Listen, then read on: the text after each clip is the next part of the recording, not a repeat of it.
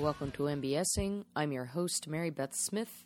My guest today is friend of the Nerdologues and friend of mine, Shawn Boyle. And he comes to talk to me about his love of parenting. He admits that if you'd asked him about 6 years ago, he would have vehemently refused to believe that he would be so adamant and loving of his position as a parent as he is now. But he has a 2-year-old son with his wonderful wife, Diane.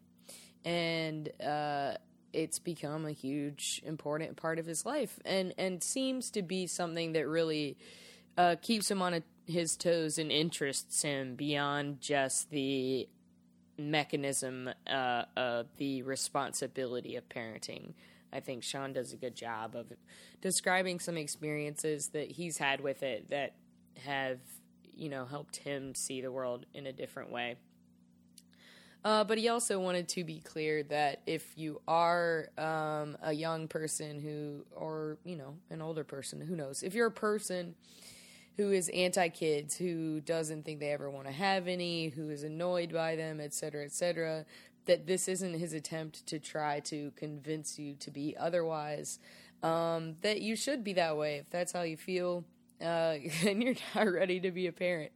But he encourages people to find ways to be around it and experience kids that aren't theirs, just to kind of gain that perspective outside of themselves.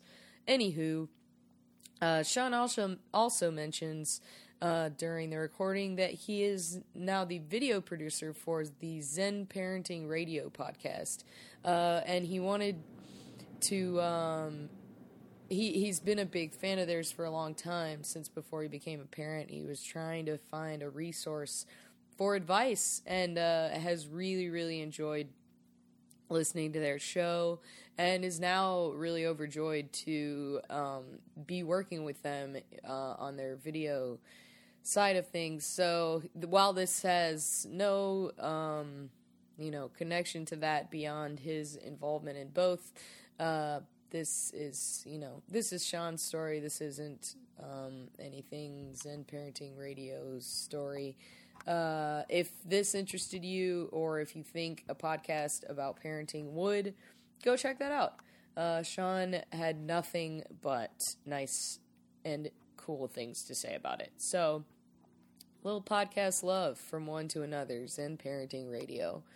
And then keep an eye out for once Shawn has produced some video aspects of their show, because while a lot of that's still in the works, I'm sure there are some cool things to be found eventually.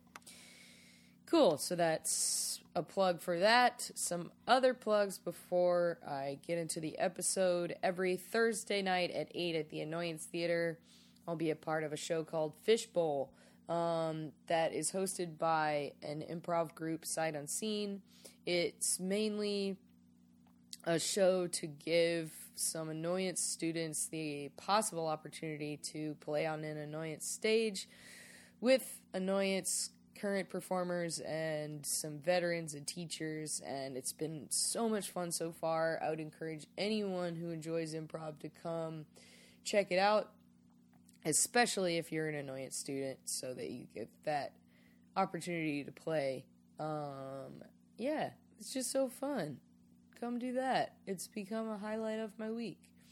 This Saturday at 10 p.m. at the Playground Theater will be our, I don't know how often they happen, biannually? I don't know, every 3 or 4 months. Anywho, our every 3 or 4 months incubator night. That night marks the formation of new incubator teams, teams, and welcomes them to the Playground fold. It's a big bit fest party, basically. So if you've ever been a part of the playground community or would want to be, or just want to see what it's like, come check that out, because I think it's a pretty good representation, even though it's a dumb party fest. So if that's what side of the playground community you want to see, come check that out. That's this Saturday, the 21st of February at 10 p.m. at the Playground Theater. I think that's it. This was really great. It was really cool to hear Shawn speak so personally about his experiences with parenting, and I hope that everyone enjoys it as much as I did, though I have no desire to become a parent anytime soon, or, you know, who knows, maybe ever. But who knows? One day, maybe. Guys, we don't have to figure that out now. Just listen to this enjoyable podcast. Thanks.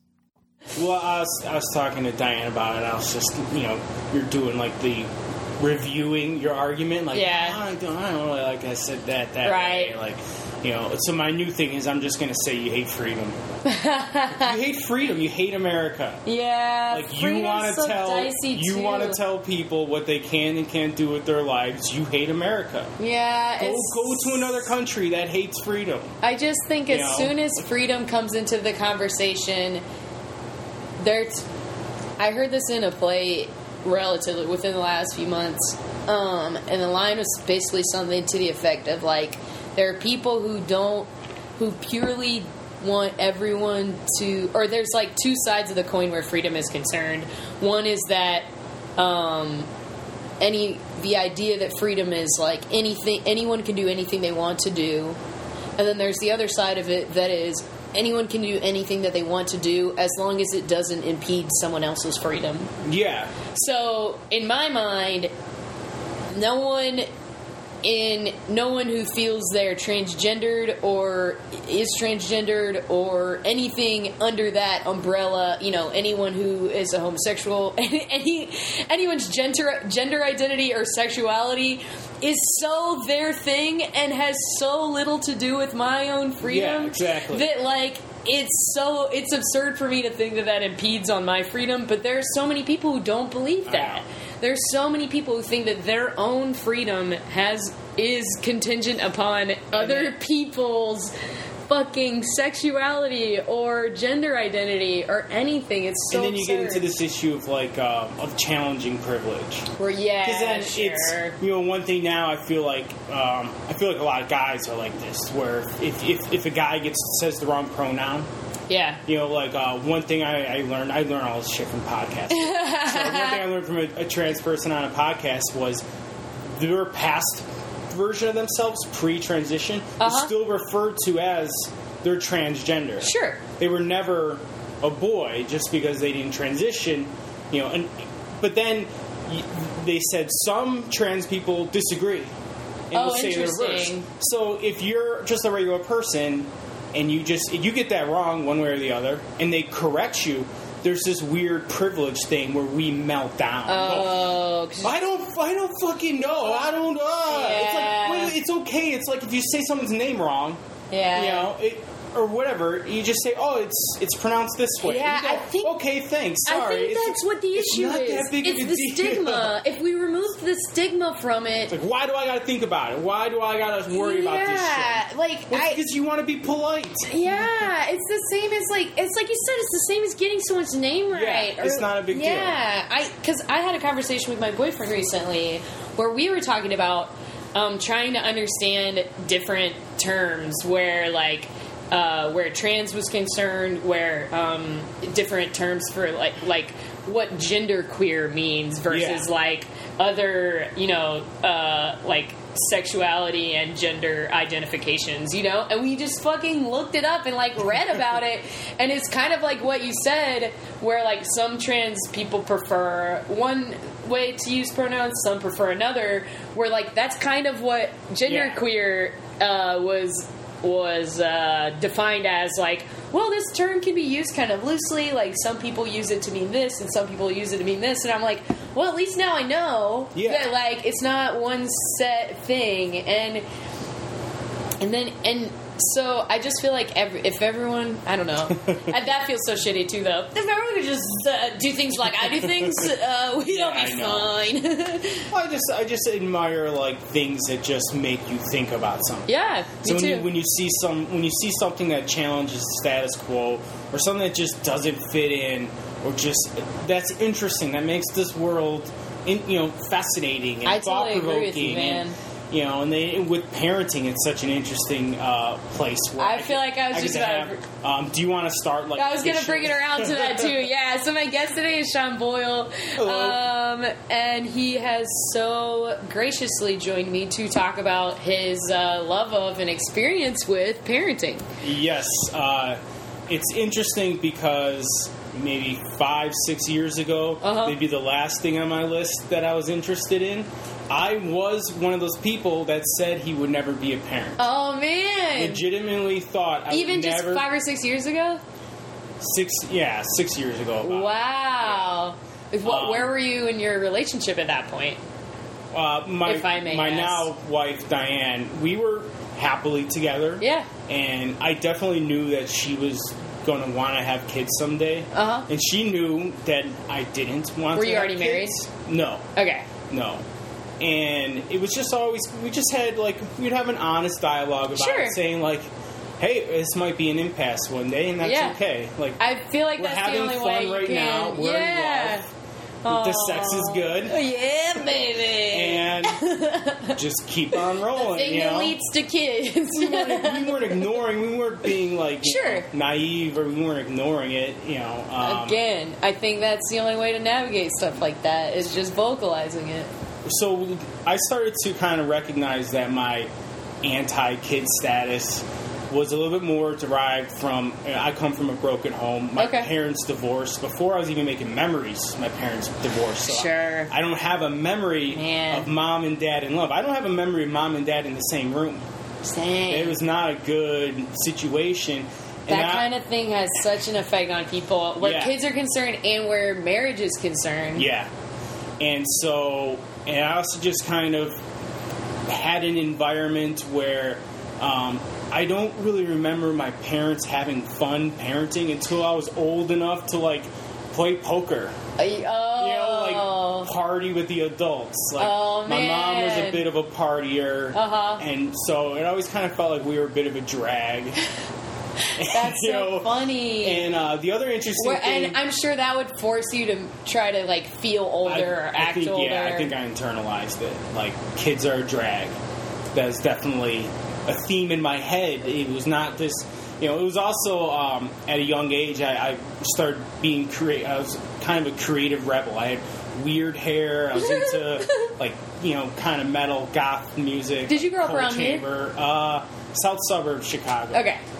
And so and then when you're in that kind of niche group, you look at the marketing towards families, and it's like these boring suburb families with the minivan and the day job. And I was a musician. I was in a band. I wanted to tour and be a rock star and all this, pipe dream. I play guitar very poorly. Wasn't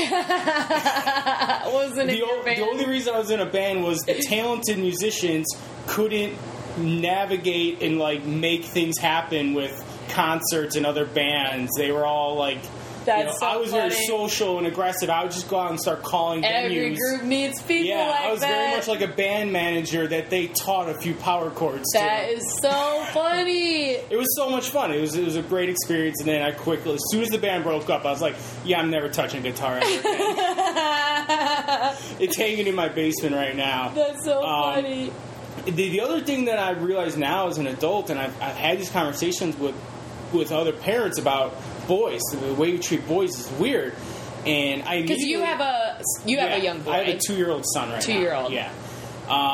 And I had this clear memory of my entire childhood playing Grand Theft Auto 3 while my little sister is babysitting children. Yeah. And so I'm literally playing a video game doing the most heinous things imaginable. And it's fun. It's a fun game. I'm not trashing the game. I kind of still play it a little bit here and there now. Yeah. But my sister's nurturing a human being. That is so funny. She's 2 years younger than me, and she's getting this beautiful experience and, like, engaging with a young child and being a role model. And I'm just sitting but also seeing the reverse. Playing video games, like, no one threw me any, just, it wasn't expected of me. It's just, you're a boy, you do boy things, girls, be responsible, take care of this world, because these assholes aren't going to do shit. On my way home tonight. Yeah, it was very much like the Homer Simpson complex. Yeah, I was listening to something on my way home tonight, totally applicable. I've been going back into old episodes of the Pod F Tomcast. Have you ever listened to this? Yeah, I like his Dead Poet. It's I know what you're talking about. But yeah, Dead Authors. Dead Authors. Yeah, I love that. But it's so it's run by or hosted, I guess, and curated, what have you, by Paul F. Tompkins. And he was doing this. He was playing a bit from a live show. And I can't remember the name of the comedian who brought in the bit, but they were talking about the absurdity of the second verse of Christmas songs. And one of the ones he brought up was Up on the Housetop. And in the second verse of Up on the Housetop, they describe what's in the girls' stockings and what's in the boys' stockings. Yeah. And all the girls' stockings had a doll in them, period, end of sentence. And all the boys' stockings have a hammer with tacks, a ball, a whistle, and a whip. So it was like all these really like aggressive toys / sports. So it's like, play sports, beat up stuff, and then for the girls, just a doll, learn how to take care of kids. Like, who knows when that was written? The 30s, probably 40s. I don't know. But it's just, like, so ingrained. Yeah, I'll spill some dirt about family right now. Yeah, go for it. My grandma,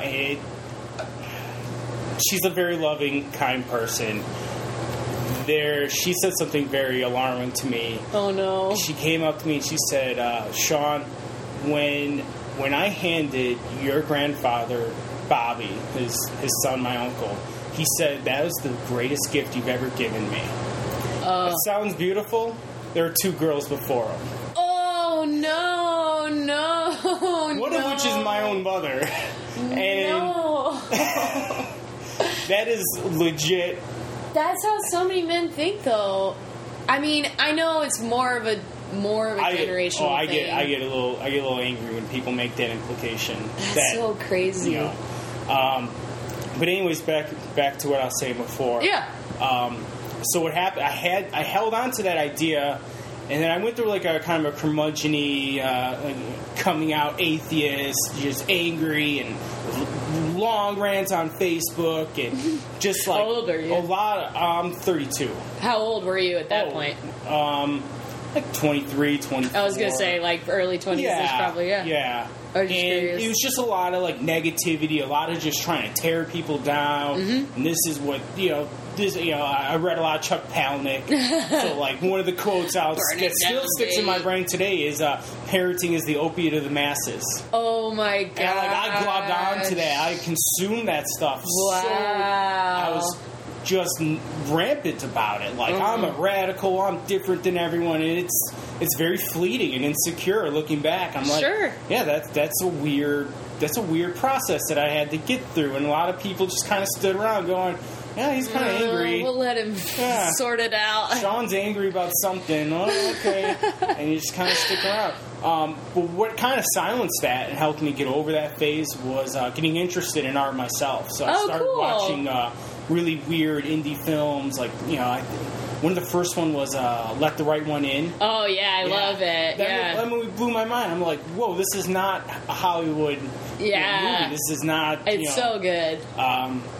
And I just went further down that rabbit hole of like thinking like, I kind of want to be a filmmaker. I kind of think I want to be an artist. So that's so cool. Getting back to that young, crappy guitarist version of myself. And you had never done anything like that before? No, I mean, I have another weird, very young. This was almost like something I what do you call it when you have a memory that comes out of nowhere that you... repressed? Yeah, I had like a repressed memory that I won a certificate for writing in elementary. And I'm not sure. I remember Bill Clinton being mentioned, that it was like a presidential sealed award for writing, and I was giving it to in a gym assembly in front of kids. And I just feel like maybe I wrote something about my parents' divorce, or I'm not really sure, but I just felt like. And then I just had this kind of sadness of like, well, nobody told me that I could write. That you were good enough at it to like so I was just a D student, and I just kind of didn't study and didn't try. But you got some. But oh man, I know there's some kind of elementary like president's essay type. I bet it was something like that. And maybe I invented this story altogether. I literally do not know, man. But I just always had this kind of creativity, just this thought being lost in my head, my imagination, just inventing stories and just going down a rabbit hole. Whatever. I love hypothetical questions. I will always ask people in conversations like, "What if this happens?" Or whatever it is. And I've just always been that kind of weird guy. And I'm sure a lot of that fueled the like frustration of your early 20s too, of just trying to be like more of a free thinker, and just feeling like everybody was keeping you back. I'm not normal. Notice me. And you didn't have any kind of like outlet. A medium, a platform, or being angry. Craft. Something to put your energy into. And so I kind of feel like as I got interested in filmmaking and screenwriting and writing, I started. I was just trying to think of a way to kind of challenge myself as a narrative, like. What's a weird thing I can dig into and use as a platform to write? And I started this blog called Exploring Avery. And the notion was that I'm writing lessons for a child that doesn't exist. Like, to my future child that I don't want. And that's not real. And so and that was a way for me to kind of, like, dig into some of the broken home, themes. Do you think that's, like... maybe where the origin of your like interest in parenting started? Yeah, definitely. The more creative I got, the more I started to, just kind of dig into that world and push myself harder. And then you get into deeper stuff. That's so interesting, though, that's the route you went to. Yeah. So, like, lessons like, what kind of lessons? I started reading some for the Your Stories. That's what got me into the Your Stories. Cool. Read them. I did one about Wall-E that I'm so proud of because I'm just like obsessed with that movie. It's great. I turned that like it's a kids movie, and to me, it's like it's a weird, obscure, foreign silent film. To me. Yeah. The first, especially the first like 30 minutes of it, are fucking incredible and beautiful.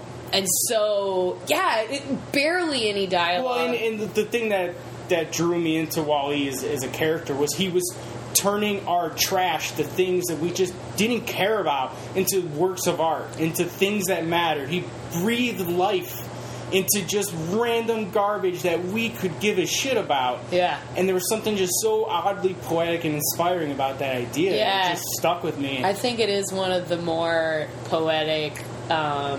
Pixar films. Yeah. And then one of my other favorite ones that I wrote was about just some... was one that I thought was interesting was about when I was growing up as a kid, we were the family with a pool. Oh, nice. So I'm just swam my whole life. Every summer day, you're in the pool. And so I might have been like 14. I was kind of old enough to be home alone. So I was definitely home alone. It's an important part of the story. And I would dive into the pool. And one day I dove too sharp and just smashed my head, my shoulders. I saw a white flash pop in my eyes. And like for a half a second, it crossed my mind. Like, you're like, I'm dead. I'm literally going to die. I'm just going to float and suffocate. And my mom's going to come home and find this body floating in the pool. Yeah. Obviously, I'm here. That didn't happen. I was okay. And I've not dove into a pool ever since. I don't feel like anyone can blame. What happened? How did you get out? I was fine. just nothing. No spinal cord injury. And it was just maybe like a mild hit your concussion. Head hard enough that it just rattled you. Maybe I just if I jumped. It's one of those things where you think if I jumped an inch higher and was traveling, a fraction of a degree faster, I might. Of course, might have. But I mean, there's you could ask. But you could ask that question about any point in your day. Like if I had taken that turn half a second later and got what the blog made me think of when I wrote that was I never thought of it from my parents' point of view. It never really dawned on me that all the work, all the time, just the love and because broken home and all these issues aside, my parents tried and they did the best they could. Yeah. And it was hard work for them. Because that's all anyone can do. And I probably almost just ruined it. Oh, Jesus. Just because you're a 14-year-old kid who's died at the pools. Yeah. 14. Yeah. So, my son will not have a pool. Play it safe. I think about, it's morbid, but, I think about stuff like that a decent amount. I don't know, about how... I don't know why, because they're important to me, and I think about losing them a lot, too, but I think about, what my parents would go through, were something tragically happened to me, and it just, breaks me to think about, so I'm like, cool, don't think about that anymore. I don't think about, losing... I mean, because who fucking knows what happens if we go, but I do think about, who gets left if something tragic like that happens. But cool thing to talk about as a parent, I'm sure. That's called fear managing. Fear managing. Fear managing. We got to sit down and have a conversation about what could go wrong, what to do if it does. God, I know there's so many. I feel like there's so many new parents who you hear talk about being afraid that something's just gonna break when you're holding a baby and stuff like that. So the next thing that happened that started pulling me away from the no children. After you'd already started exploring Avery. Yeah. So I became a big fan of Louis C.K. Awesome. Just so I can stand out and not be like everyone else. It's funny. I'll brag. I was a little before the masses came in. But, before Louis. I think that's really when things started opening up for him. I actually didn't like Louis when it came out. Really? I watched the first episode and I didn't know who he was. Oh. And I was like, I don't get it. So it was after Louis started. Stand-up. I discovered his stand-up albums. I went through a phase of listening to stand-up albums at work, and some of the ones, I think it was Chewed Up. Was the first one we started talking about as kids. But what inspired me by that was to hear him talk about parenting in this creative way. Sure. That it's not this suburban, drag. This, there's all these weird narratives about parenting where the mom does everything, and then the father screws everything up, and I screwed up the chores. He's so what great. What can I do? I'm gonna watch football. Yeah, it's dumb. Yeah, when you hear Louis C.K. talk about it, it's very empowering. It's very I take my kids to the store and I dropped a watermelon in my daughter's lap and said, "That's a watermelon. Deal with it." And I watched her face explode. I never heard parents tell stories about parenting like that. You get to do these interesting things. You get to show them something new and watch their face just. That's so funny. Go insane. It's literal insanity. I feel like he also. The first time my son bit into a cookie. It was just, pure joy. Yeah. He just exploded. His face, just this big smile and instant addiction. Yeah, of course. That's so funny. Most of the narratives are just these kind of all the problems. It's just a lot of negativity. It's a lot of the things you can't do, the things you can't have. Mm-hmm. But when Louis C.K. presented it from more of a positive, and he'd make fun of him and stuff, but when you listen back to, there was a story about him showing his daughter ponies in the wild and being bitter. You know, and I know that bit. Yeah. I totally know that bit. Yeah. And it's just I just kind of started coming around to the idea. That's so funny. And then my wife's brother married someone who had a kid already. Okay. And so I'm around her, and she was like 2 years old. And so I started to kind of... this is okay. Yeah, it was very much like I probably held 2 kids my entire life. Really? Yeah, I've held a total of 2 babies. Yeah, I haven't held that. Not including my own. So my baby was the 3rd baby I'd ever held. So I was so ignorant to all of the good parts of it. And then it just, maybe trying to think of the age.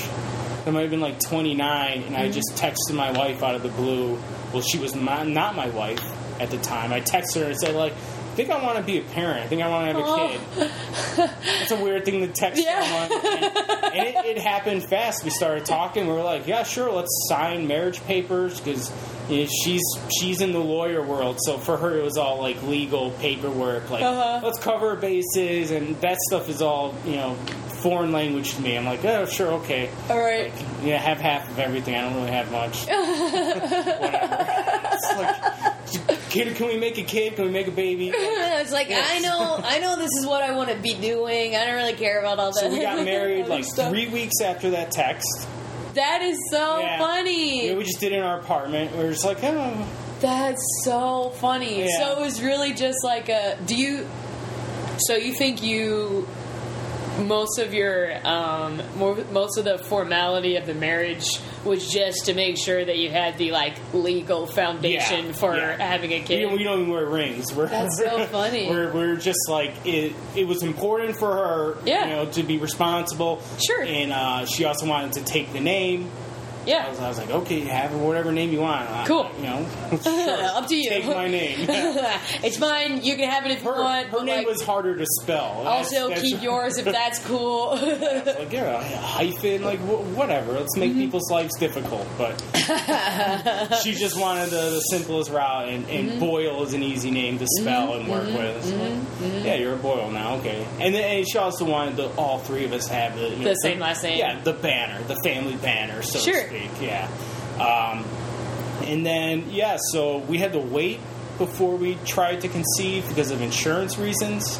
Wow. Like, her insurance was so bad that if she got pregnant on that plan, it would have, covered nothing. What? Yeah. I mean, don't ask me why. That's not my department. But, so we had to, wait until the new year came around. Plan. So, literally, from January 1st, it was, all right. All green lights. Let's go. And she was conceived. We found out she was pregnant in February, so it took 2 months. Hey, man. It's pretty good. Not too bad. Not too bad. Yeah. And pregnancy was fine. Because I wasn't pregnant. Yeah, of course. So fine for you. she had a good experience, if I can speak for her a little bit. She not too sick or anything during it? No, not at all. She liked being pregnant. She just felt good the whole time. Wow. She just found it to be an interesting, weird, and fascinating way to walk around. Yeah. You get a little bit of attention. I was gonna say, I'm sure you'd be able to gauge people way differently. Yeah. And the only thing the scary thing about pregnancy, though, is that's when you start to get into the real conversations about what could go wrong. Of course. Like right out of the gate, you're like, "Oh, we can't tell anyone." Yeah, because, you have to wait a certain amount of time. What's the window where you're statistically less likely to have something go wrong? Yeah, I didn't really know have that. An uncomfortable conversation with a bunch of people. Yeah, until my brother's wife, my sister-in-law, got pregnant. With their son, which was over 3 years ago now, because he'll be 3 in April. But yeah, because they told myself and my parents slightly before they started telling other extended family members and their work and things like that. And I was in college at the time. I didn't realize. Well, was I in college? No. But anyway, I didn't realize that was like a thing. I lived here already. Yeah. I didn't realize that was a thing. I was just like, yeah, you're pregnant. Like, you got a baby. Everybody knows, you know? Yeah. Like, it's like, no, you have to wait at least 3 months until you really start to tell anyone, and then you can kind of make it a little more public once you're like, all right, this thing's really in there, right? Like, that's so interesting. And then, you know, so, I mean, that came away, and then, you know, my wife was really excited to tell people, and I was kind of like saying, let's wait, let's not jump the gun. Right. Let's just take it easy and not stress about it. Right. You know. And so she made a big announcement, and that was exciting. But then that brings in the next anxiety, the next of everyone fear. Else's. You start talking to people about their birthing experience. Of course. And right now in this country, there's a general assumption that, like, we watched a documentary, and one of the things that stuck out was they said that women don't think they know how to give birth. Oh. That it's the culture that we have is that it's a medical procedure. Yeah. It's a thing a doctor does. Uh-huh. And you're in pain, and you do what the doctor says, but to like avoid being in pain or whatever. Yeah, so successfully. The message of the documentary was that has led into some issues where, you know, the wishes of the woman in labor are not being represented because we don't challenge doctors. We don't push back. We just take their word for it. And we go, they're the doctor. They know. When in actuality, we've been doing that for a very long, long time. Yeah. Since well before we understood all this process as well as we do now. We wouldn't be here if the women in society didn't know how to give birth. Right. We wouldn't be here as a species. This is a thing that all women can do. They all know how to do it. And it's just there are great things about Western medicine. You know, I'm not trying to trash all doctors, but what I found out in this documentary was that there's nothing for a doctor to do during labor. If there's no problems, the doctor is just like staring. Is just watching paint dry. Push it real good. keep trying, you know.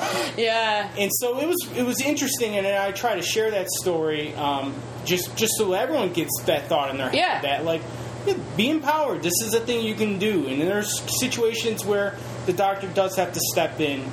But we need to draw those lines because the C-section rates are through the roof. Wow. And the more people we talk to about pregnancies, it would be like 9 out of 10 of them were negative. Wow. 9 out of 10 were like, it was a nightmare, it was the worst experience ever, and the doctor screwed us up, and the nurse gave me medicine I didn't want. And just these traumatic experiences. Weird. Yeah, that all end in the same, we can't do it, you know, C-section, take out the baby, moving on. And then once a woman gets one C-section, her chances of getting another are really high. Once she has 2, doctors all but tell you can't have a natural birth, you can't do a natural birth ever again. So my wife, being a very strong, independent woman she is, right out of the gate said, no painkillers, no epidurals. I'm pushing this baby out old school. Yeah, I mean, like, my mom did it 3 times without any pain meds. Yeah, I'm going to do it at least once and just see how it goes. So we locked into that, and we talked to the gynecologist about it, and because we were thinking like, midwife, maybe even a home birth. We're kind of the new agey people. Like, yeah, sure. If everything is okay and the doctor has nothing to do, then sleep in, dude. Why not? We'll call you if something bad happens. Like, and ultimately, the gynecologist in Illinois is weird. They just recently decriminalized midwives. Oh, I heard about that. Yeah. That's so crazy. So they're still kind of not allowed around. Yeah, it's only decriminalized. It doesn't mean it's maybe drive 45 minutes or something. Wow. And my wife, she had a good vibe with the gynecologist, and she just like well, we're going to do a natural, but we're going to be in the hospital. We're going to have access to everything we need if we need it. Sure. And then I'm going to fight to keep it natural. It seems like that's probably the way to go. And you hear a lot of women say, like, oh, yeah, I thought I was going to go in natural, and then got halfway through it and was like, pump me with drugs.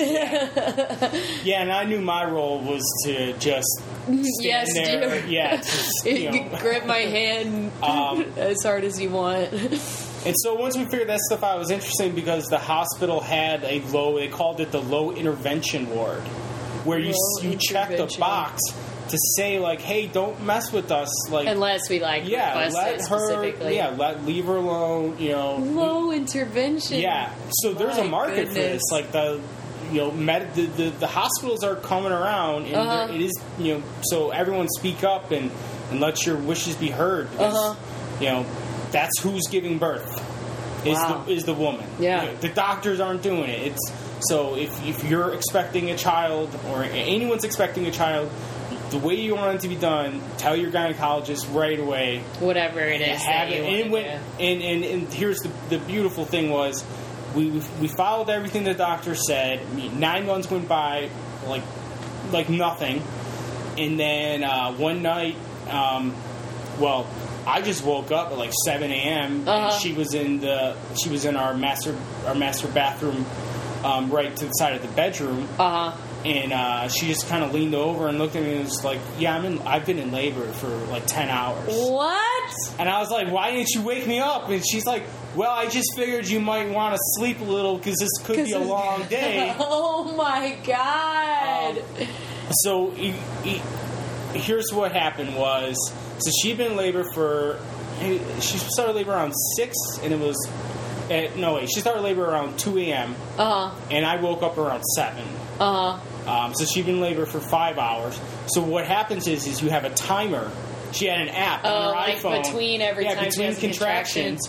And so we just followed that. She followed it to a T. She took a hot bath and listened to her favorite music, and we lit candles, and just comfort and relaxation, and then agonizing pain for her.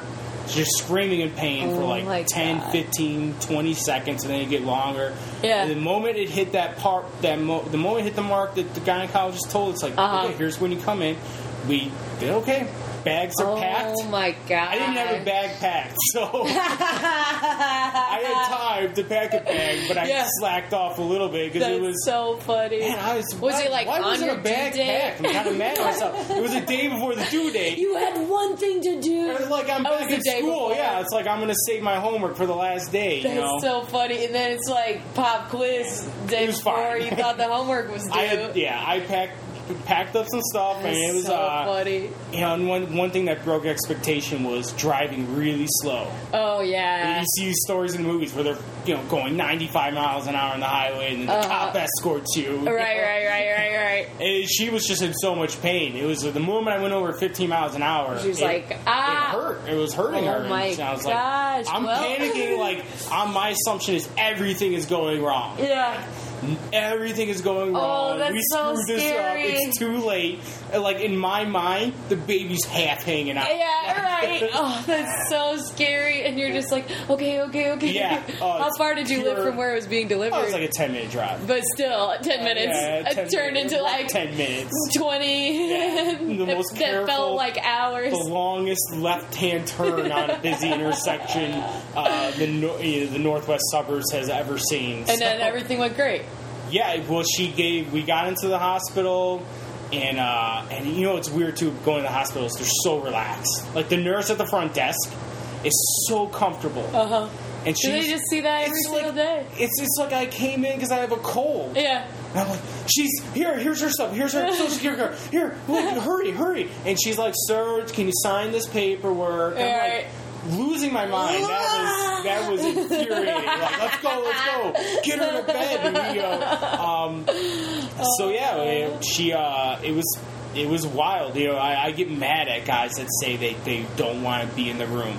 I'm just like, no, you how could you can't not be anywhere else. It's amazing. And maybe I just have that kind of scientific mind where I'm just fascinated by I was going to say that earlier. It's like, I feel like the fact that we brush off women being able to or wanting to have control over whatever their birthing is. It's like, guys, that baby was already grown inside of her for 9 months. Like, all of that was biologically, calculated and functioning. And yeah, you can do shitty things while you're pregnant, and vice versa. You can do healthier things while you're pregnant. But at the same time, like, that, like, the baby finds a way, and I just feel like it's kind of absurd that we don't continue that out into, like, the birth, the actual birth, Yeah. She was in labor for once we got to the hospital, it was like another 2.5 hours or so. I think we got in around 10 a.m. Okay. And my son was born at 2 p.m. So, wow. Yeah, 4 hours. And, like, we tell that to other parents, and they're like, wow, like, that's mind-blowing. Because a lot of people, maybe they go in too early, or maybe their labor just takes longer. Yeah. Because some people can be in labor for, like, multiple days, right? I guess. Oofty. And there's a lot of controversy that maybe that's the medicine. Because they go back and forth between a medicine that will, the painkiller, which painkillers slow down your body. That slows down the birthing process. Sure. Then they're like, oh, well, she's not dilating fast enough, so then they use Pitocin, which speeds up everything. And so they kind of go, that's what was told me. I'm not a doctor, but that's kind of the story. And then they go, oh, it's not going anywhere. So I don't know what that experience is like. Just her experience was interesting, and I do add a preface because she doesn't like that I say it this way, but this is the way I saw it. She didn't feel that it was this way. But what shocked me as a viewer of child labor, live action, face to face, watching it all happen, to me, I'm seeing a fight with life and death. Oh, wow. That's how intense and extreme. Her own? Yeah. It's nothing you can recognize as anything you've seen anywhere else. The facial features, the tenseness of the body, the muscle spasms. It is a legit. Yeah, and it's a humbling moment. It's I can't imagine. Whatever I accomplish in my life will never touch this. That's crazy. Never there's not a skyscraper tall enough in the world you could build that will impress me more than what I saw her do. That's so funny. Absolutely, yeah. And it was the final moment was amazing because I kept, I'd sneak a peek down there, and like you could kind of see the head peeking out a little bit. And I'm like, I'm getting excited. Like, one of the rules she gave me was never say I'm almost there. Oh yeah, because, in her mind, maybe she's no not. Concept of right. I was like, okay, so I kept thinking, oh, this baby's almost there, and so like I'm kind of like gauging by eyesight like how big the baby probably is. Like, I could see his head, and I didn't know it was he, but yeah. Oh, you guys didn't know? No, we didn't know the gender. Wow, yeah, we totally cool. That was my so hippie, bro. I love that. We were just like, screw it, We'll find out when it comes out. All the in-laws. Buying all the... What do we get them of course, for man. Baby showers? Fuck that, man. Gender neutral. So, like, I had gauged that this is... Or, like, buy pink shit and just be like, maybe it'll be a girl, maybe it'll be a boy. I always Who made gives that a joke, fuck? too. Like, get them pink stuff. Yeah, like, who fucking get it blue stuff? Like, maybe it's the color of something the child's going to defecate in. Like, it's not that significant. I can never... But the thing is, like, I can never remember liking pink in my whole life because it was just so, like... It was so thrust upon me that at some point I was just like, man, fuck this. Like, I don't like pink. I like blue and red. I like colors, man. It was just, so boring. Like, come on. Can we please get past that? So I was, like, gauging the size of the baby. And I was thinking, like, oh, he's a cute little baby. It's, And then it happened in this monster. It's like, I'm doing hand gestures on a podcast, but you just got to imagine that just never-ending creature is just coming out from under the apron. Especially because once they get past the shoulders, the rest is just like home free, right? Yeah. Once the shoulders are, it's just like, bloop. Yeah. Yes, it was fast. The baby just comes right out. How long was he? In my imagination, it was endless. It was an endless child. It was, You're just like, how is all that inside of her? How did it get out? That's and then the baby screaming, and speaking of gender, like, the thought of gender was, like, not even, I wasn't even, like, looking. I wasn't even, like, thinking. That's so cool. It was just shock. It was this That's so cool. That's what it should be, man. Moment. And then, and this is something Louis C.K. talked about on Mark Maron, where, like, the baby's on the table crying. Your wife is just a big mess, and my wife just told me, like, go to the baby, and that's when I found out it's a boy. And then I did, like, I took video of him, like, grabbing my finger, and he's got these little baby hiccups, and it's also weird, there's a ton of people in the room. Yeah. That's the other thing I forgot. It's like the most personal, like, I know, moment you've ever had in your entire life, and you're surrounded by strangers. I know, it's intern city. I'm like thinking, like, which of these interns are hooking up on the side? I'm like, Grey's Anatomy. Yeah, that's so these complete strangers. One of the interesting things that my wife decided to do was to tell no one she was in labor. Wow. No, not a single human knew. Yeah, I didn't know that my brother was either. I just, I'm pretty sure I just, like, got a picture of my nephew and was like, oh my God. I do kind of encourage other people to do it, because then it's our experience. You don't have to worry about it, I don't got to check in or give people updates. I'm focused. She's focused. You're just present. And what are they going to do? Like, they, if you have a really close relationship and it's, some people it's probably different. I get that, but the default, just to assume that the default experience is to call everyone in your Rolodex or get on Facebook and it's like the last. Involved. I just feel like it'd be the last thing I would want at that point. Just like, we'll figure it out later. Everyone will know there's a baby. But yeah, the best moment was seeing Logan be placed in her arms for the first time. And then all the doctors bailed out. Once they knew the baby was fine, it was just the two of us in a room alone, and just this tiny little scared, freaking out baby. And then I took video. I'm a filmmaker. Yeah. The camera was out, and it's like we can't watch it without just breaking down. Oh, I can't imagine. I'm like tearing up at hearing you talk about it. Yeah.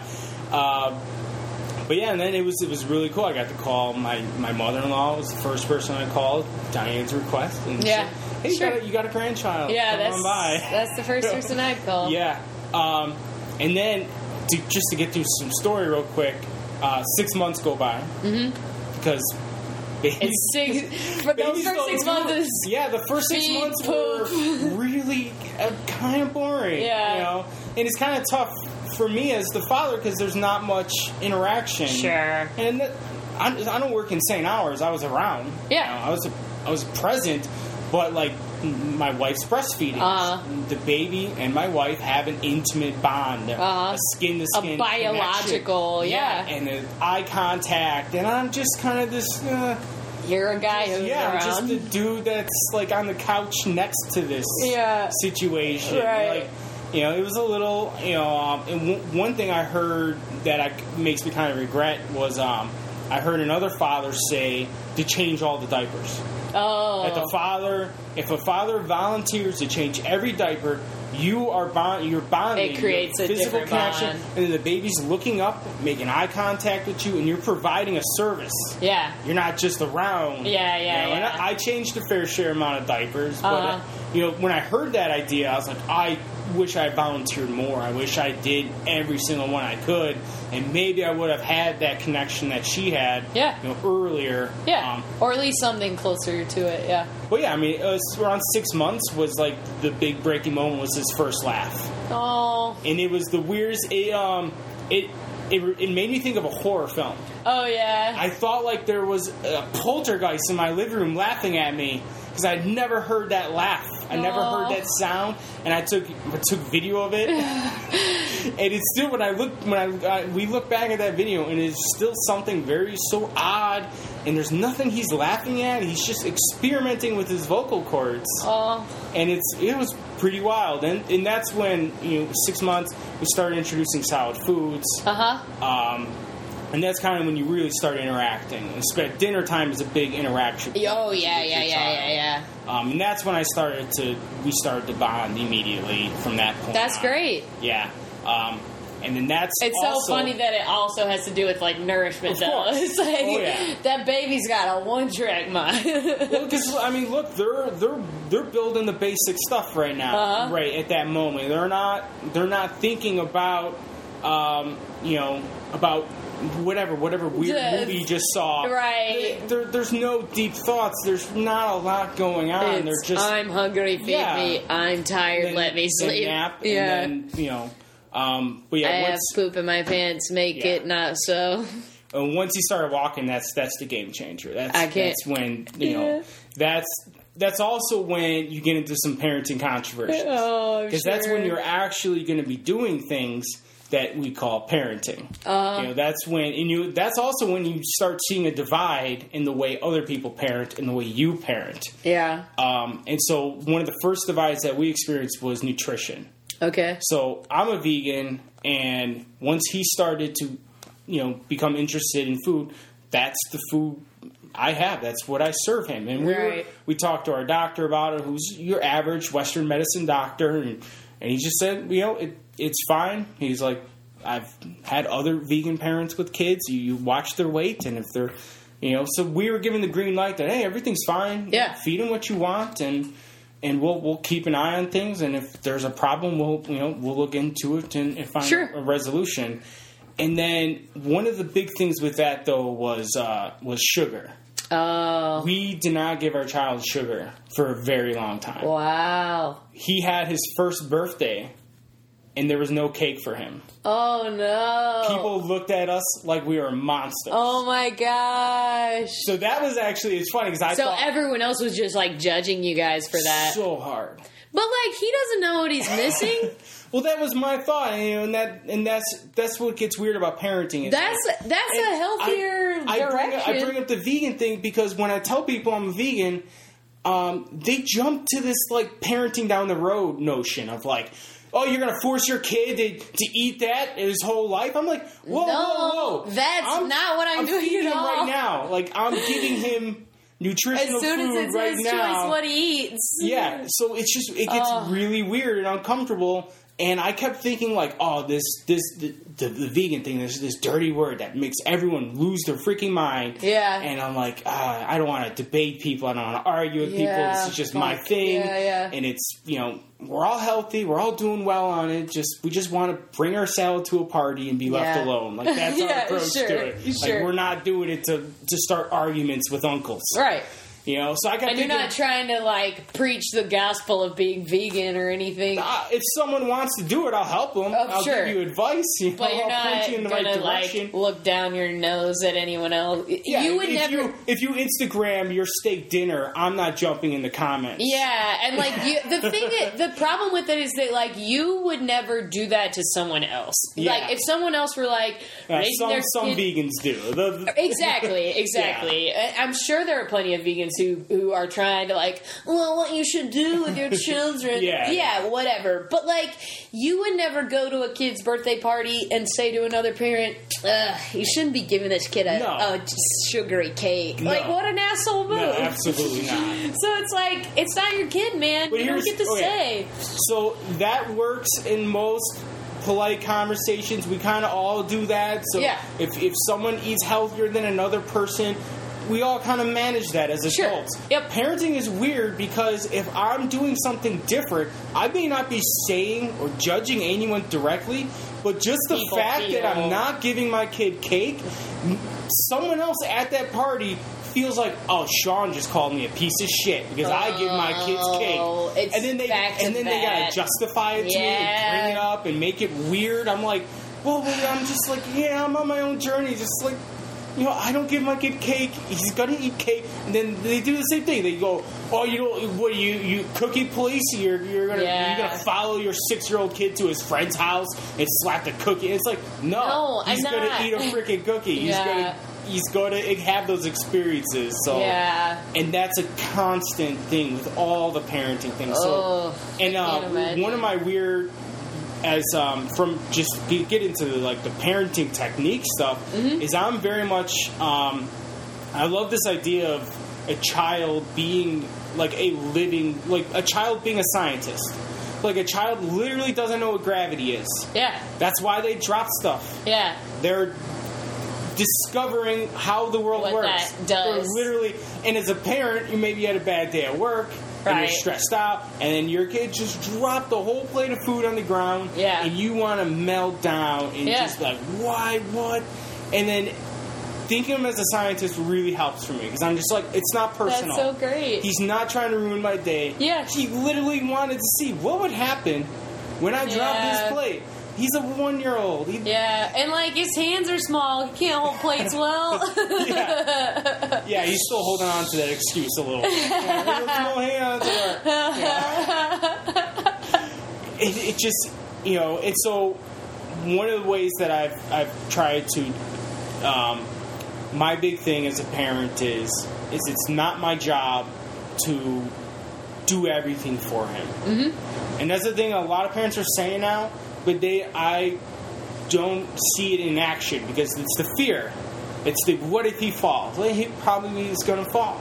Yeah. Oh, yeah. Kids are going to fall. You just kind of and you realize, you learn when you see him fall, because he's falling a lot. Yeah. You just kind of leave him be. You don't.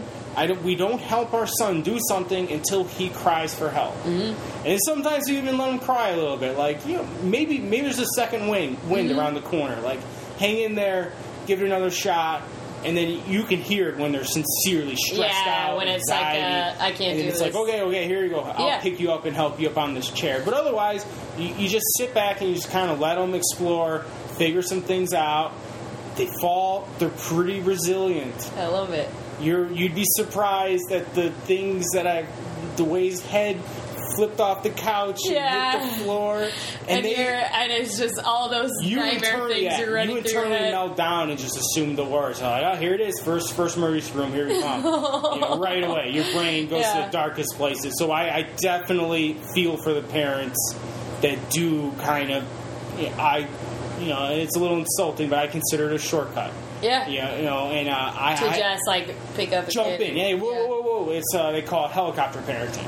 Oh yeah, I've heard that before. Yeah, you're always there. You're always 2 feet away from everything that's happening. Yeah.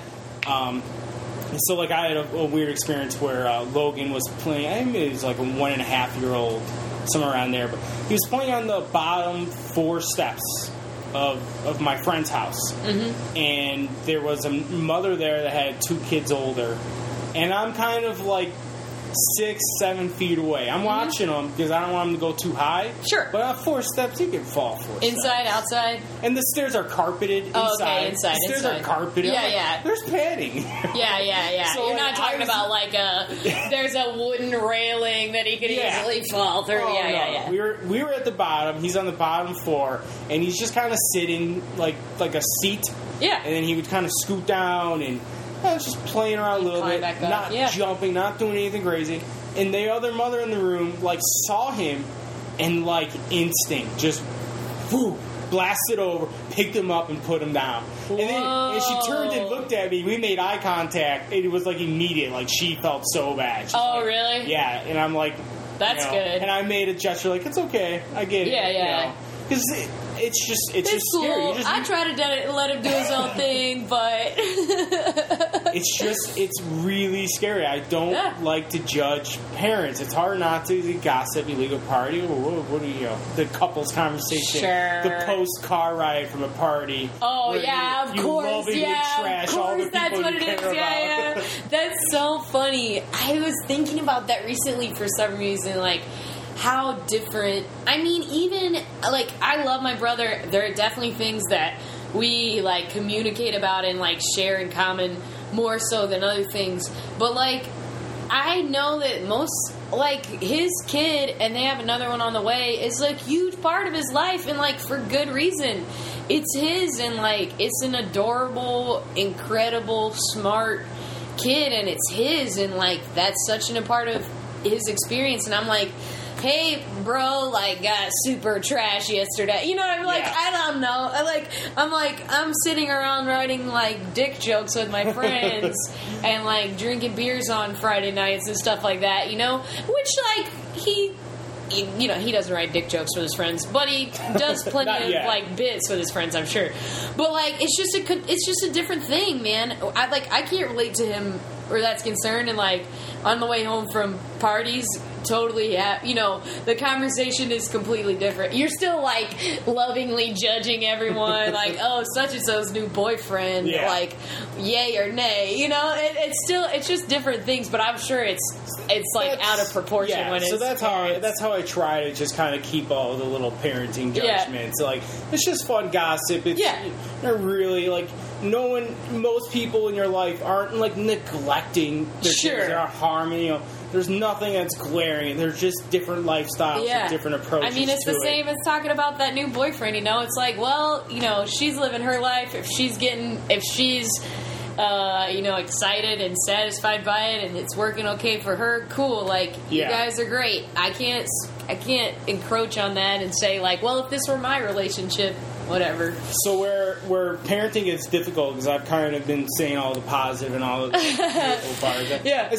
It's difficult to deal with other parents, but that's not the big challenge. It's a minor thing, like holidays. I'm sure. The big challenge is self-care. Oh, wow. And that's the thing you don't hear many people talking about, because the phrase is it's all for the kids.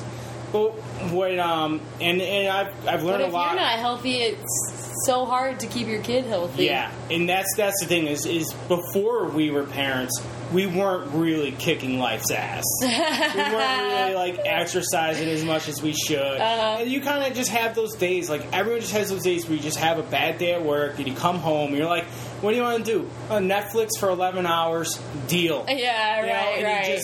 You just do nothing, especially in the winter right now. Oh, Jesus. It's like hibernation. It might as well be a cave full of bears watching Netflix. Yeah. It's the same thing. If I had to, like, have a conversation with one more person about how it's crazy that I'm still biking in the cold, I'm just like, dude, like, aren't you going crazy? Like, it's the only thing I have. So that becomes a huge challenge. Yeah. Because the kids around that. And they react to that. And it's shocked me how much my kid reacts to the culture we create around the house. Sure. We're watching Game of Thrones and, sword fighting.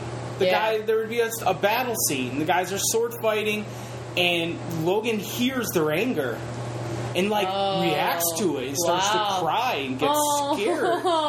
Normally, we were just watching stuff, and he's just playing with toys. Yeah. We would turn it off or pause it, if he needed attention. But he was pretty independent and would just kind of interact in his own space. So we just didn't think it mattered or it affected him. And then we were like, well, no. This does affect him. Yeah. Like, sorry, Game of Thrones. Sorry, we can't watch we're clicking Andrew shows anymore. And then he globbed onto hockey. That's his first love. Nice. He's a fanatic. Yeah, you're always posting it, like, on Instagram, little, like, videos of him doing. People think I'm doing that because I'm a hockey fan and I play, but, like, we don't have cable. So, like, we're not watching hockey. Wow. So his we just, watch like, a few Hawk games when it's on WGN. It's on, we'll tune in and then. But he just started playing. It's just I made him a stick. Yeah. So it is my fault. I made him a little hockey stick on one of my old sticks. It wasn't necessarily you, like, pushing it down his throat. No, but once you saw the interest. People make that assumption, but no, he's full blown hockey every day. That's so great. Just wants to watch it, watch highlights. He found I have a history of hockey book, this gigantic book that weighs like 10 pounds. And he drags it all around the house, and you flip through it and look at pictures from like the 50s That's and 40s so funny. of like hockey issues. Like, there's no way you understand what you're looking at. You're just digging. You just know it's this thing you like, and you can flip, and you're colorful. You added one to the Blackhawks Army. Absolute hockey nerd. That's so funny. Yeah. Does he have like a favorite player and stuff like that? No, it's just all hockey. That's so funny. So like YouTube has all the international tournaments from like the World Junior Classics from 2010. Right. The full game without ads. Yeah. And sometimes it's without the commentators. So you just get to listen to the sounds of the game, and maybe I'm a hockey nerd too, but I'm like, it's kind of interesting. So we just... Hey man, I'm a Braves fan. I put on background baseball all the time. We can get dishes done, and he's watching. It's his cartoons. Like that's so funny. He's got to have those little shortcuts. And then the other parenting thing is screen time. That's going to be a big new thing. Yeah. You see that now when you go to restaurants. Like most kids are on their phones, and it's so effective. Yeah. And we've been limiting Logan's screen time a lot. So my brother and his wife. He's 2 years old. He can get right to the app he wants to go to. Yeah. Like nothing, and he's limited maybe like 15 to 30 minutes a day. Yeah. That's all he gets, and he's already mastered it. He flicks off the ads. Wow. It's like, I'm always impressed. And he's 2? Yeah. That's crazy. And he's finding ways to, like, manipulate us. So we're trying to make deals with him to use the toilet. So I'm like, if you want to watch hockey highlights, you gotta sit down on the potty. Use the diaper, yeah. So now he'll just come in and volunteer, pull his pants off, pull the diaper off, and sit down on the potty, and then just hockey. Give me hockey. All right, hockey time. And I'll be like, I'm impressed he took off his pants. Yeah. Like, I can't believe you took off your pants. Like, and you took your diaper off, like your underwear. That's so funny. And you're sitting down on the potty. I'm like, I'm winning. I'm parenting. Yeah, I'm like, my 2-year-old. Yeah, you can get hockey, man. Yeah, humble brag. Come on, Facebook. Be impressed. Yeah, That's so and then he just sits there. He doesn't go to the bathroom. he just did it because he knew I would give him the phone he wanted to look at that I previously denied him access to. That is the game is on. It's a full on, back and forth. That is so trickery, funny. Yeah. All right, Dad, here we go. Butts on the pot. Yeah. That is so funny. What would you say? Like you cited the first watching him eat a cookie for the first time, and like watching him, the laugh, the giggle, he referenced, awesome. and like watching him fall in love with hockey. I'm sure is just like crazy in terms of emotion and stuff like that. What are some other like big? I don't know. Big small moments is what I want to say. I like to do weird experiments. Yeah. Yeah. I like to do them around being silent. Okay. Nonverbal communication. Okay. Not like sign language. A lot of parents teach their kids sign language. Mm-hmm. We didn't really bother. He had one thing, which was like, you could do like the Matrix, Morpheus to Neo. Come here. And he figured that out. Like, I'm in trouble. I need to move away from whatever direction I'm going. That's nice. Yeah, and it was pretty effective for a while. So, like, one of them was we're big outdoor enthusiasts, and we're out camping. And that was interesting because we as adults, we just know we have a house, we have a home. You go inside, it's shelter, you stay, you just have that pattern. And we don't really put thought into that. Where the kid, when they go outside, it's very much... they're instantly engaged with everything around them. It's a total... The birds, the leaves blowing in the wind, not to be weird, but it's like a dog. You know what I mean? It is. Yeah. It totally is. And they're instantly engaged with every single... And they... my son particularly just loved being outside. Mm-hmm. So And that's kind of sad in the winter too. Oh yeah. Yeah, they're a little emotional. And you just got to be aware that they're not mean. They just miss being outside. Yeah. Is what I felt. We all feel that, Logan. Yeah. We all bringing feel up your this pain. winter thing a little often. I wonder if people can tell it's February. I think everyone in this neck of the woods is feeling when it. we went camping, his mind was just instantly like, wait, when do we're not going inside? Yeah, like, yeah. I could just stay out here? That's so and we had funny. this really nice campground where we just kind of had, it was like an enclosed by woods. Okay. And then there was like one gravel road that took you to the outlet, but you had to go a ways to get to the street. Mm-hmm. So we felt pretty safe and comfortable. Like, yeah. He's not going to stray that far away mm-hmm. from us. And if he did start heading towards the road, we would have time to close the gap. Yeah. So it was a really safe, and so we just kind of let him be. Nice. You just kind of let him just kind of explore That's so and walk great. around. And he was reacting really well to it. So the next day, my wife took a nap, and I'm just like, what if I just start walking into the woods to like collect wood, just adventure into the woods? Yeah, without like telling you anything without about like your yelling dream. at him, without like having expectations or a goal, just being present and be like, let's just wander Active. like two weird animals, just exploring the environment. And he loved everything. He just followed, and I started picking up sticks to collect for firewood, and he started helping me. Of course he did. Throwing him we made a little pile. He helped me.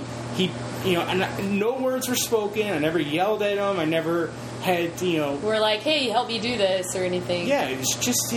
I'm the father. He's the son. Follow my lead. That's so funny. And it was really beautiful. It was a really powerful memory that like I'll never forget. That's that so experience. great. It was so beautiful. Yeah. And I've kind of, when that happened, I was like, oh, this is parenting. Like, just lead by example. Just kind of be interesting. Yeah. Be aware. Be present. Put your phone down. Yeah. Get off Facebook, and I still struggle with that stuff. I can't imagine. But, I struggle with it as someone who doesn't have a kid that's like watching me do whatever I'm doing, And then, it also comes into the problem I brought up earlier with self-care is that, my wife and I, very much inspired from a podcast I found called Zen Parenting Radio. Okay. And in full disclosure, I'm their video producer, so that's a relatively new development, right? Yeah, that's very relative, so I don't have anything to promote for that. But as a parent, I want to the podcast has existed for a long time, right? Yeah, they've been going for 3 years, and that's their big message. And I encourage like non-parents to check it out because it's very like, be the best version of yourself. Be honest with your partner. It's just like being a good human, not just being a good parent. Yeah, exactly. That's really all it takes, so I kind of, those ideas and those thoughts really helped my wife and I, like, have that conversation to go, like, hey, you're depressed. Like, go take a bath, go for a run, go play video games, do whatever, go have alone time where you're not looking at your child and you're not wondering if you're, like, carrying your load, like, oh, did I do enough of the chores? Just unplug. We do that once a week. Good. Minimum. Good. In like shifts where it's like, all right, like you're doing that. This is your time. Exactly. I'm gonna go take some me time. Good. That's great. And that to me is like, I just feel like if you don't have that conversation, that'd be the easiest thing to forget. And I can't help but like kind of speculate that that's where a lot of marriages fail. That's where it's falling apart. You are so involved with your kids' needs that you've lost all touch with your own. Yeah. And you're not teaching your kid that. You're not teaching your kid how do you love yourself? How do you take care of yourself? What does it look like for a person to just relax and enjoy being an individual? Yeah. And then that's, just a really effective way just to manage everything and just keep the ship afloat, because that's so, but like how poignant though, like, hey guys, just be good to yourself, and in turn be a good person, and because your kids are going to be paying attention to that regardless of whether you think that is true. And it's a conversation my wife and I have a lot as feminists too, because we're raising a boy. Yeah. We were just at a party full of kids. They were like 3 to 5 year olds, a little bit older than Logan. And they're and I can't help but judge the parents a little bit, because the assumption was, well, the boys are animals. They're being animals down there, and the girls are politely playing in the other room. And here's the thing: is they were true.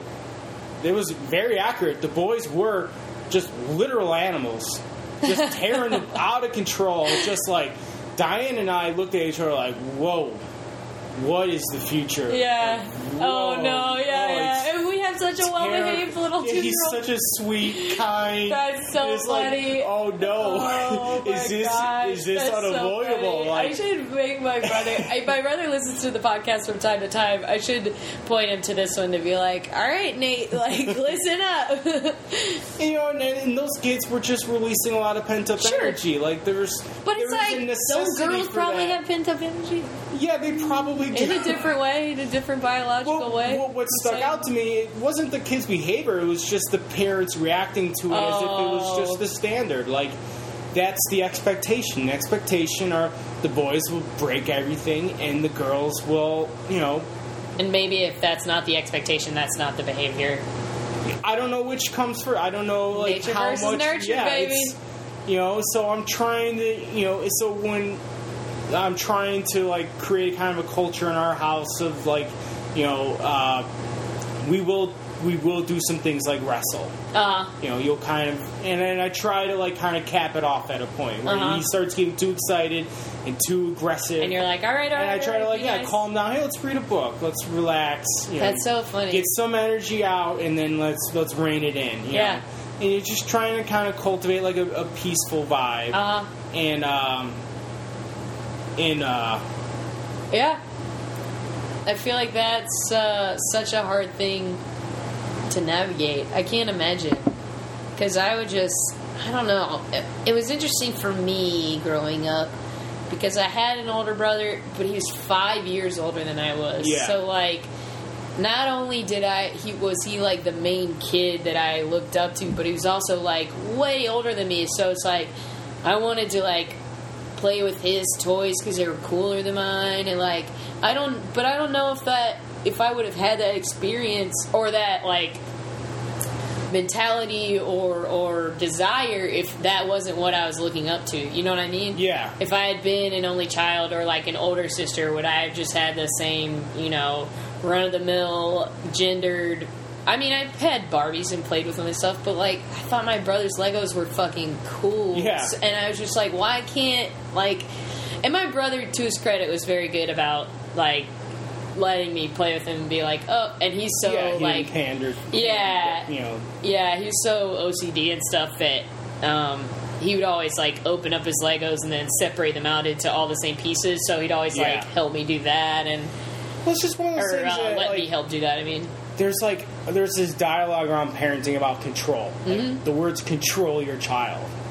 And, like, I go to restaurants and it's funny because it's funny when Logan loses control. Sure. And it's when we're all mad. Yeah. It's when, like, you're waiting for the check and the server's taking forever. Everyone is so eternally funny. Melting down. Yeah. We don't have filters. Of course he's shut grumpy it down. because, like, everyone's grumpy. Yeah. And so I'm not going to try to control that energy. Yeah. I'm going to just, like, go, hey, my wife's the money person in the family. She takes care of all that stuff because that's not my brain. Yeah. Left brain, right brain relationship. Very clearly between the two of us. That's great. And so I'm like, okay, I'm going to go adventuring with Logan. We're just going to walk around. Just take it out of the... Yeah, make eye contact with a young couple. Make them have a weird conversation on their way home about whether or not they want to have kids someday. Like, I'm totally going to be that person. We're going to get involved. We're going to engage. And it's funny, too, as a parent, and now when I go out without a kid, like, the way people look at me, I'm like, no one...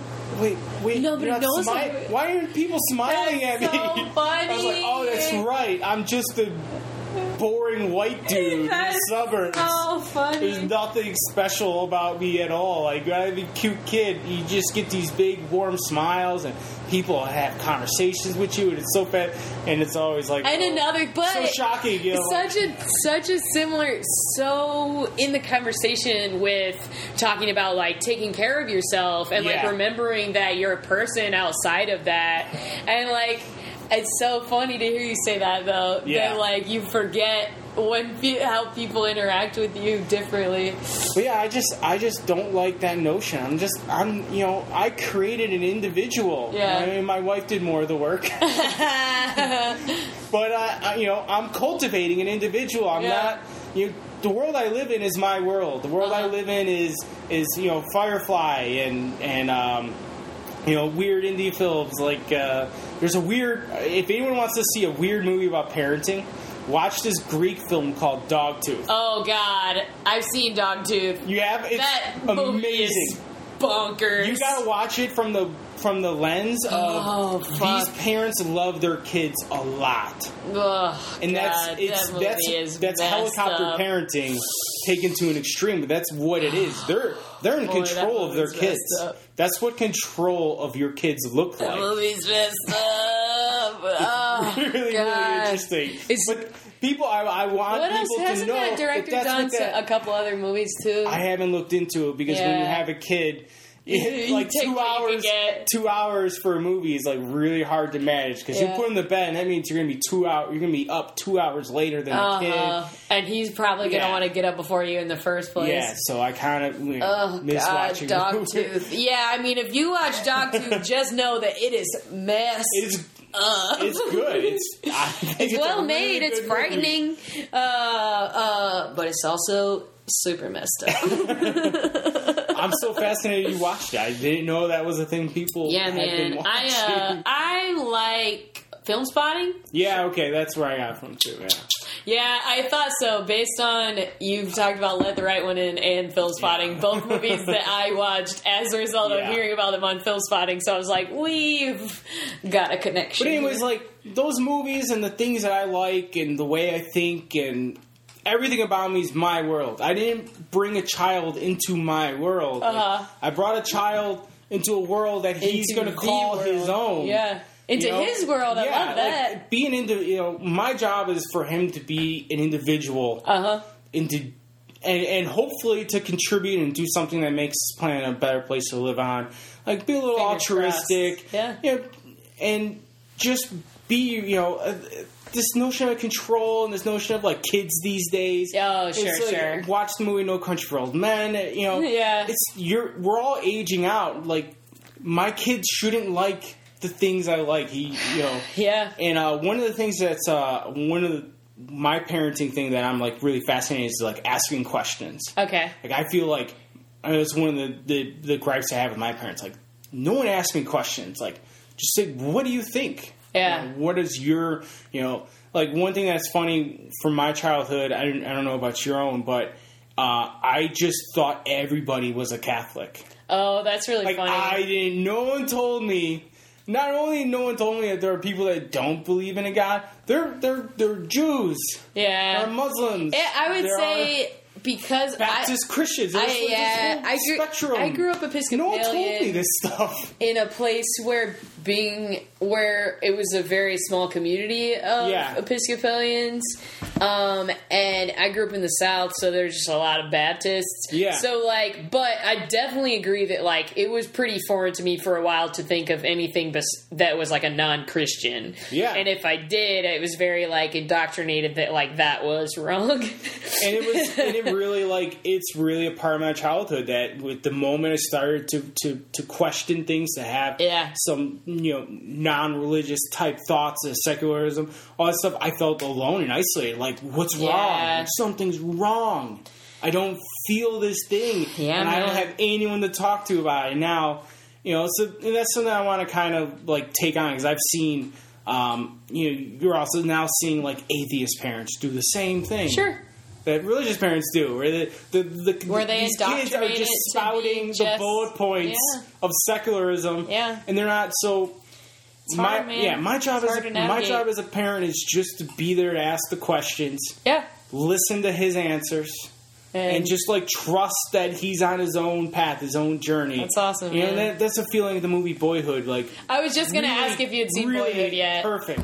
Yeah, that's so funny because I had just thought of it, yeah. And if anyone hasn't seen it, you can't go into it expecting it to be a normal movie. And I also... Yeah, it's unlike any other movie ever made. Watch it in chunks. You absolutely don't need to watch that movie in one sitting. That movie would have been a great miniseries. That I don't disagree with you. I would have easily watched a miniseries. That's so funny because I watched it in chunks. I would have enjoyed it more if I did it. Really? Yeah, it's too long. That's 3.5 hours. That's so interesting. Exhausting. Because I have been asking myself if I need to go back and watch it all in one sitting to like get a better appreciation of it. I mean, you can. Yeah, sure. You know, but for you, it was like. I feel like a lot of the backlash. A lot of people that didn't like it. There's just expectations of a movie to be a 3-act structure. Oh, yeah. That I don't mind. Yeah. Well, it's just that's good storytelling. Sure. I'm pro 3-act structure. It's just that movie that's not appropriate. Yeah. There's no reason to have that forced into that topic. Yeah. So they ignored it, and now when people go in to watch it, it's breaking expectations. Sure. And, very. So I was the people I watched it with. Someone said like nothing happened, and I shot back like everything happened. Everything happened. And we had a fun conversation. But like it mirrors life so well. That's the thing that's so magnet. That's the thing that I think people are drawn to it for. Is that like it just is such a everything just like happens to that kid, you know? Yeah. It really puts you watch it through a lens of like, oh, all this is just happening to this kid. Like, especially before he gets later into his life, but even later into his life, everything is just like he doesn't get to make choices. It's like what you said, like he doesn't. And he finds himself, like, rebelling because he doesn't get to make choices, you know? It's like everything is just, like, happening around this kid. I'm weirdly excited for a rebellious teenager. Yeah? Like, you're please. Like, bring it on. I mean, not from a combative point of view, but just like fight authority. Yeah. I'm the Why authority. Not question it? Yeah. Power corrupts. I'm corrupted with power with this child. Like, already. Just the other day, I was like trying to finish. I was editing a video the other day, and my kid like comes up to me, like so sweet and adorable, and just wants a hug or wants to be held. And I said, Logan, I love you. Go away. And then. I think he did this on purpose. He like pitter pattered so slow, like the end of the whole, trying to twist the knife. You look at how innocent and beautiful I am, you monster, and just slowly walked away. And I was like, I got stuff to do. There's another parent in the house. Someone else shower this kid with love because I'm busy. That is so funny. I know I'm not going to be, and that's something my wife and I talk about where it's like, we try to have different energies. So like, I have a controversial view on Santa Claus. Okay. I'm going to plant a seed of doubt. I'm not gonna ruin it. Crush his dreams. Yeah, I'm not gonna Richard Dawkins him. Yeah, right. Like, here's the science. Here's the facts. Reindeer can't fly. I'm just gonna be like, I never believed it. Yeah. And then my wife is she's like, you're a monster. That's horrible. I'm like, no, you tell the opposite. Like, you're a believer. You're a happy and it's cute and the holidays are fun.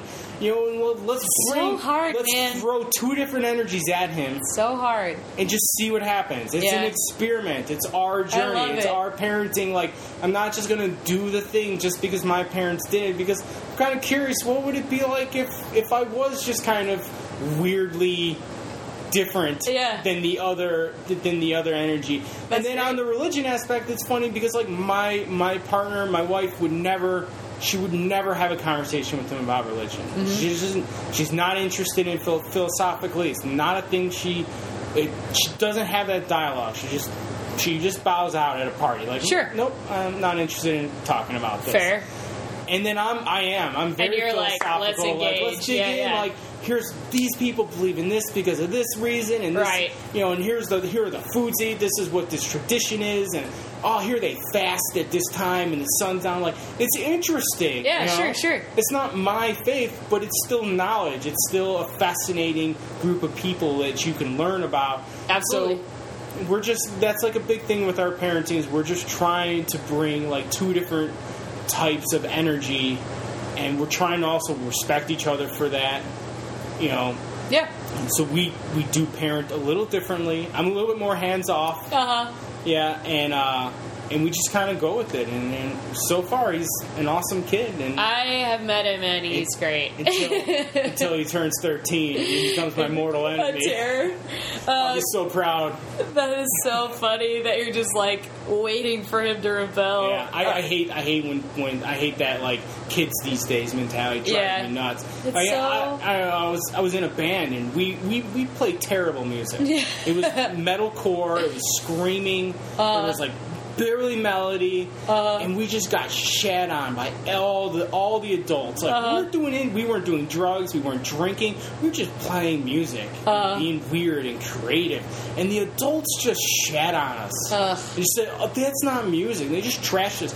I see those same people on Facebook trashing the music of today, doing what those adults did, just continuing that bullshit trend, and I'm like frothing at the mouth. You hypocrites! Yeah, don't squash their dreams. They play on laptops because that's what they do. I don't know. I don't care. Yeah, it's their thing. Let them leave them be. It's just like It's like how everyone shouldn't be recognizable. Yeah, it's just we're just navigating a thing, like a time. Well, I mean, every time has been a time that's never been like that, I guess. But opinions are so loud. But yes, but we in the quote like information age, we are navigating a time, like you said, where opinions and media and everything is every white person on the planet has an opinion about Kanye West, and they all must tell each other about that opinion. No, it's thanks. Like, oh my goodness, I'm so sick of this conversation. I'm like, well, his music's not really for me, but it seems to work for some people, so I don't care. Yeah. Cool. It seems like we're kind of naturally reaching this point, but I'll go ahead and bring it to a full button. How do you feel like your love of parenting has influenced you, and being a parent has influenced you both creatively and then just like your life in general? Creatively, that's a really easy question to answer, and that's perspective. Cool. Because it's one of those things where, like, I have a camera all the time. I'm shooting video all the time. I have, like, a 9-minute film of my camping trip that I love. That's great. There's no music. There's barely any edits. And I don't know if there's anyone else on the planet that wants to watch it. That would ever want to watch it, yeah. It's on my Vimeo. I just go back and watch it, and it's just these weird silences, and you just hear nature. I'm literally going to watch it tonight, just thinking about camping. That's so funny. And then... So I just try to get the camera in his point of view. Like, looking up at adults. See what that looks like. Like, when you're that small and you look up at us, we're huge.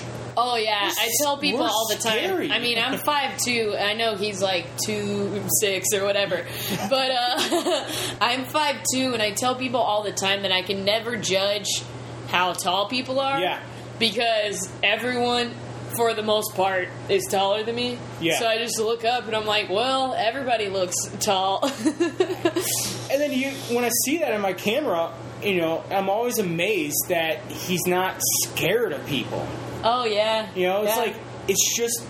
That's just how I see the world. That fear hasn't been downloaded into that poor brain yet. Yeah. It's so sad. You just keep hearing, like, statisticians say, like, this is the safest time in human history to be alive. Yeah. Statistically, it's never been safer to be a human being. Yet the media and the news, it's just fear peddling. There was a story in Missouri of parents who paid someone to kidnap their child to teach them a lesson. Oh my God! They tied the kid up in a basement and, like, said, we're gonna murder you. Holy shit! And they did it because of how much they love their kid. Oh, God. And they're so ingrained in this there's fear. a scene in Dog in dog tooth that involves a VHS tape. Yes. That I will not soon forget. Yeah, you have plenty of VHS tapes. Yeah. If we had kids sorry to around, call you out for being a Luddite on your podcast. We do have a lot of... We have, I would say, far, far more than the average amount of VHS tapes that people own in their lives. Granted, I would say... Like, I don't own any of that. Like, if it comes down to it, they are my roommate's VHS tapes. But, yeah, we still have, like, fucking 70. I don't know. We have so many. And the other interesting thing about, like, shooting video of my kid all the time is that it's always an authentic performance. Oh, like, that's he's so not cute. really... I mean, he doesn't really understand he might ham it up. Yeah. He might kind of, like, know, like, throw me a smile or something. Maybe it's because I'm looking at him, you know, and he's interacting with me and the camera's not there. But, like, it's just really fascinating just to see... And just have the camera follow him naturalistic, around. And just and it's always an excuse to kind of experiment and try different things, you know, in that interaction. So like one day I just had my phone. I didn't even have my nice camera, and we just did like a chase. Because we go to the park in our neighborhood, and he always plays on the park, and he loves it. Sure. But there's this huge field, this huge grass field. And so just one day I'm just like, you know what? You play on those swings and the slide every freaking day. I'm gonna run into the field and we're gonna chase each other. Yeah. And I shot like a little action movie of like I love me hiding from him behind trees and him just trying to get me. That's so great. It was like 15 minutes of pure joy, and just laughing and giggling and that's so great. Rolling in the grass. It's as corny as it sounds, but I love it. That was a great little video. Yeah, of course. And I wasn't like racking focus or wondering, is it magic hour? Yeah. How's the sunlight looking? Like, sure. Trying to ham it up, trying to get that like perfect shot. So funny. Just running with a camera in my hand and just letting it be just a silly goof off. Yeah. And he just reacts instantly, and it's so authentic and sincere. I mean, you try to socialize and go to parties and try to have friendships and engage with people, and it's so weird because it's hard to be authentic. Yeah. There's so many layers. Oh, for sure. So many defenses and weird barriers we're all putting up. And I just interact with my child, and there's just none of that There's shit. nothing between you. Yeah. That's not yet. Yeah, sure. Yeah, until he gets his own, like, Twitter account and starts bitching I already about made him a Twitter account. Perfect. I have a huge @ replies to him, so he has like this monstrous timeline That's of like so memories. funny. Maybe he'll never look at them, right? But like I weirdly don't have like childhood photos of me. It was a jilted ex, burned everything. Oh my gosh, that's crazy. That's a fun memory. There's a lot of so, and I'm just like, it's a digital age, unless the grid goes down. Why not find another way to? Yeah. That's so great, man. Thank you so much. That was my pleasure. Thanks for having me. Congrats on the position with Zen Parenting Radio. Thanks. And I hope people will check that out. And I like the Twitters. I don't like Facebook, but people can follow me, Shawn P. Boyle. At Shawn P. Boyle. At Shawn P. Boyle. Find it. Yeah, I don't know what my relationship with social media is anymore. I think I like taking it in and not necessarily engaging in it all the time. I think I want to talk to aunts and uncles on the holidays. Not at all the rest of the year. Fair enough. They're great people. Fair enough. You're just getting into these arguments and stuff. And I don't know. Facebook just feels toxic to me now. It just feels like a lot of negativity. It gives a lot. Like on Twitter, there's like interesting people like posting about activism and making the world a better place and all this like cool stuff. It definitely is. They're definitely very different mediums. But yeah, check out Shawn on Twitter. I recently started following him, even though I thought I had been for so long. I'm still taking that very personally. I'm such a jerk. Well, at least I admitted it to the podcast listeners. Yeah. I really was just like, boop, boop, boop. All right, sending him a DM. Like, I never thought that I wasn't. What a jerk. It's such a weird world. I was a little sad. I went to DM you, and I'm like, she doesn't follow me. It was a total oversight. As soon as I saw your text, I was like, you gotta be kidding me. I felt so bad. I think it's because of because I follow you on Instagram, and we have a Mark Maron moment right now. We cool? Are we cool? Please tell me we're cool. Are we cool? Yeah. All right. The thing that I say at the end of my podcast, now that we have the "Are we cools" out of the way, is, Shawn, that I love you and I mean that. Oh, thank you. Flaming red, flaming red, flaming red, flaming red, flaming red, flaming red, flaming. Walking in my red shoes, and get so worn out. I'm walking in my red shoes, and my soles are torn out. I'm walking in my red shoes, and I'm holy as Jesus. I'm walking in my red shoes, man.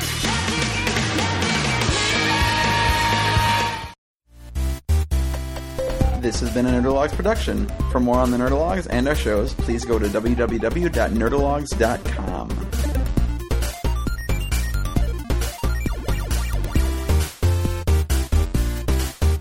Thank you. I am GrabBot23548X.